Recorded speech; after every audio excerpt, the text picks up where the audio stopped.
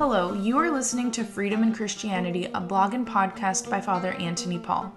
Freedom in Christianity is focused on exploring the faith as seen through the love of God, which comes only by freedom. Father Antony Paul is a priest of the Coptic Orthodox Diocese of Los Angeles and a member of the St. Paul Brotherhood. This podcast is brought to you by Anaphora Radio. And now, Father Antony Paul.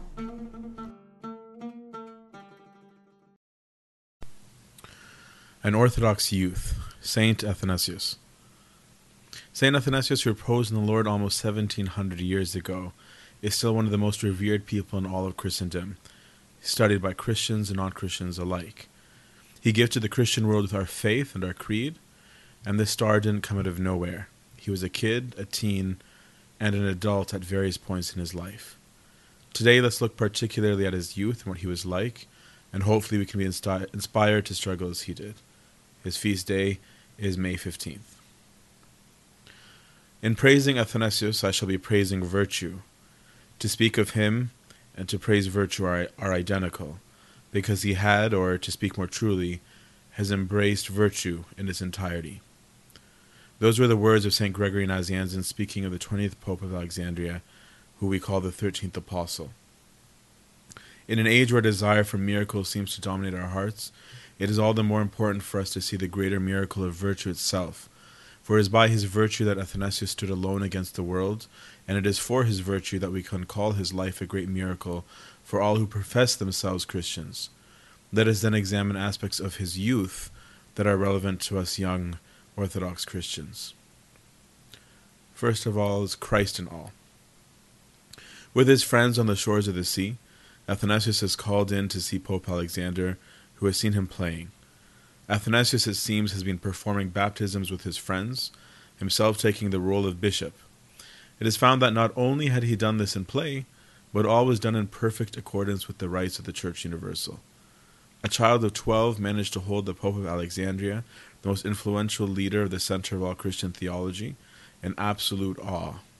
Here we see a child whose heart belongs to God from his youth, a child that has put God before all things, that even in his play he directs himself toward living his love for Christ. While most of us probably cannot name every part of the body anointed with the Holy Chrism, let alone recite the oath that we or our parents took to live the life of right praise, it is important that we draw from Athanasius a lesson. His childhood was no excuse for living a worldly life. Athanasius did not ask God to live his life the way he chose and to follow the Lord later. His existence was for the Lord, whether a child, a youth, or an old man. Second is success. Before the age of 20, Athanasius had completed his education at the great school of Alexandria. He had swallowed the works of Origen and Clement of Alexandria. He had mastered rhetoric, oratory, and logic, and could quote both Egyptian and Greek philosophers and sages. Athanasius was successful. We often forget the importance of success in the service. A true servant must strive to be successful and honest with the gifts given to him or her by God. A servant must be an example for others, one who works hard. In so doing, the servant is faithful to the Lord's requirement that we make use of our talents, and we avoid falling into the sin of laziness. By developing these gifts, the Lord uses you as a vessel to carry out his will, and you grow in your love and knowledge of Christ. By fully taking advantage of the gift that the Lord gave him, not only did Athanasius become one of the most effective and triumphant shepherds of Alexandria, he single-handedly saved the church from the denial of their salvation, Arianism, which was hatred of the Logos. Third, fellowship with light, a youth of service. Athanasius chose his company carefully. One who wants to live righteously must do so, for what fellowship hath righteousness with unrighteousness, and what communion hath light with darkness? 2 Corinthians 6:14. Tradition tells us that St. Athanasius lived with St. Antony the Great from the age of 20 to 23. Here, as our Pope later writes of himself, I was his attendant for a long time and poured water on his hands. Not only was he living among the saints, he was serving them in humility, thus showing all the more his great love for Christ in all that he did, and also showing that he had chosen Christ above all things. It is also evident that selective in choosing in his company, he was not prideful or condescending about it. Athanasius writes, I hasten to write to your piety what I myself know, having seen him many times and what I was able to learn from him. A student who graduated from the universal center of knowledge was learning from St. Antony, a man who was, by the then social standards, well, ignorant. Furthermore, he was rushing to share what he learned to all those who desired to live the life of sanctity. His love for others reflected back on him, as it was the monks who would harbor him during a few of his exiles. His love for the great Abba Antony was not one way, as it is the most holy Antony who came down from the mountain to set straight and chastise the Arians who claimed that he, Antony, was an Arian and against Athanasius. Fourth is knowing God. Few people have ever known God like St. Athanasius did.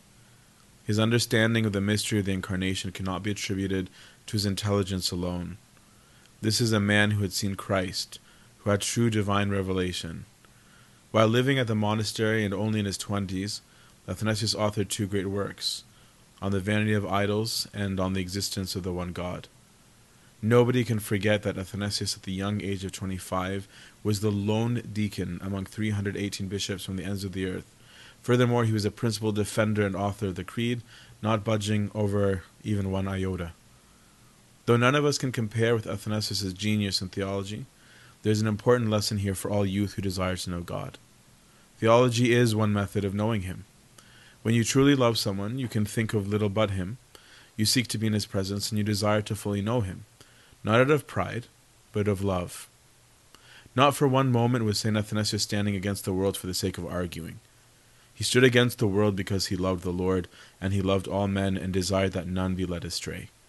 So much did he love him that he could not tolerate any slander against the one he knew so well. If he had desired just to have victory over the Arians, he would not have later set rules for accepting them, that the Alexandrian bishops considered too lenient. Athanasius knew God because he loved him. He loved others because he loved God.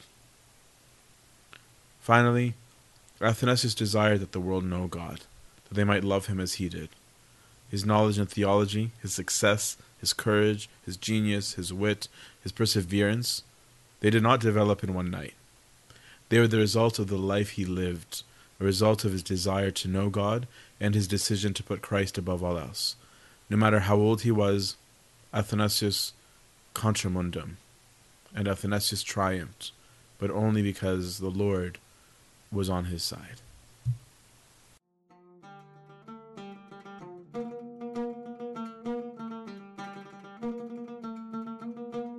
We hope that you have enjoyed and been edified by today's episode. If you have any questions and wish to reach Father Antony Paul, please send an email to ap@freedominchristianity.com. Thank you for listening to Anaphora Radio.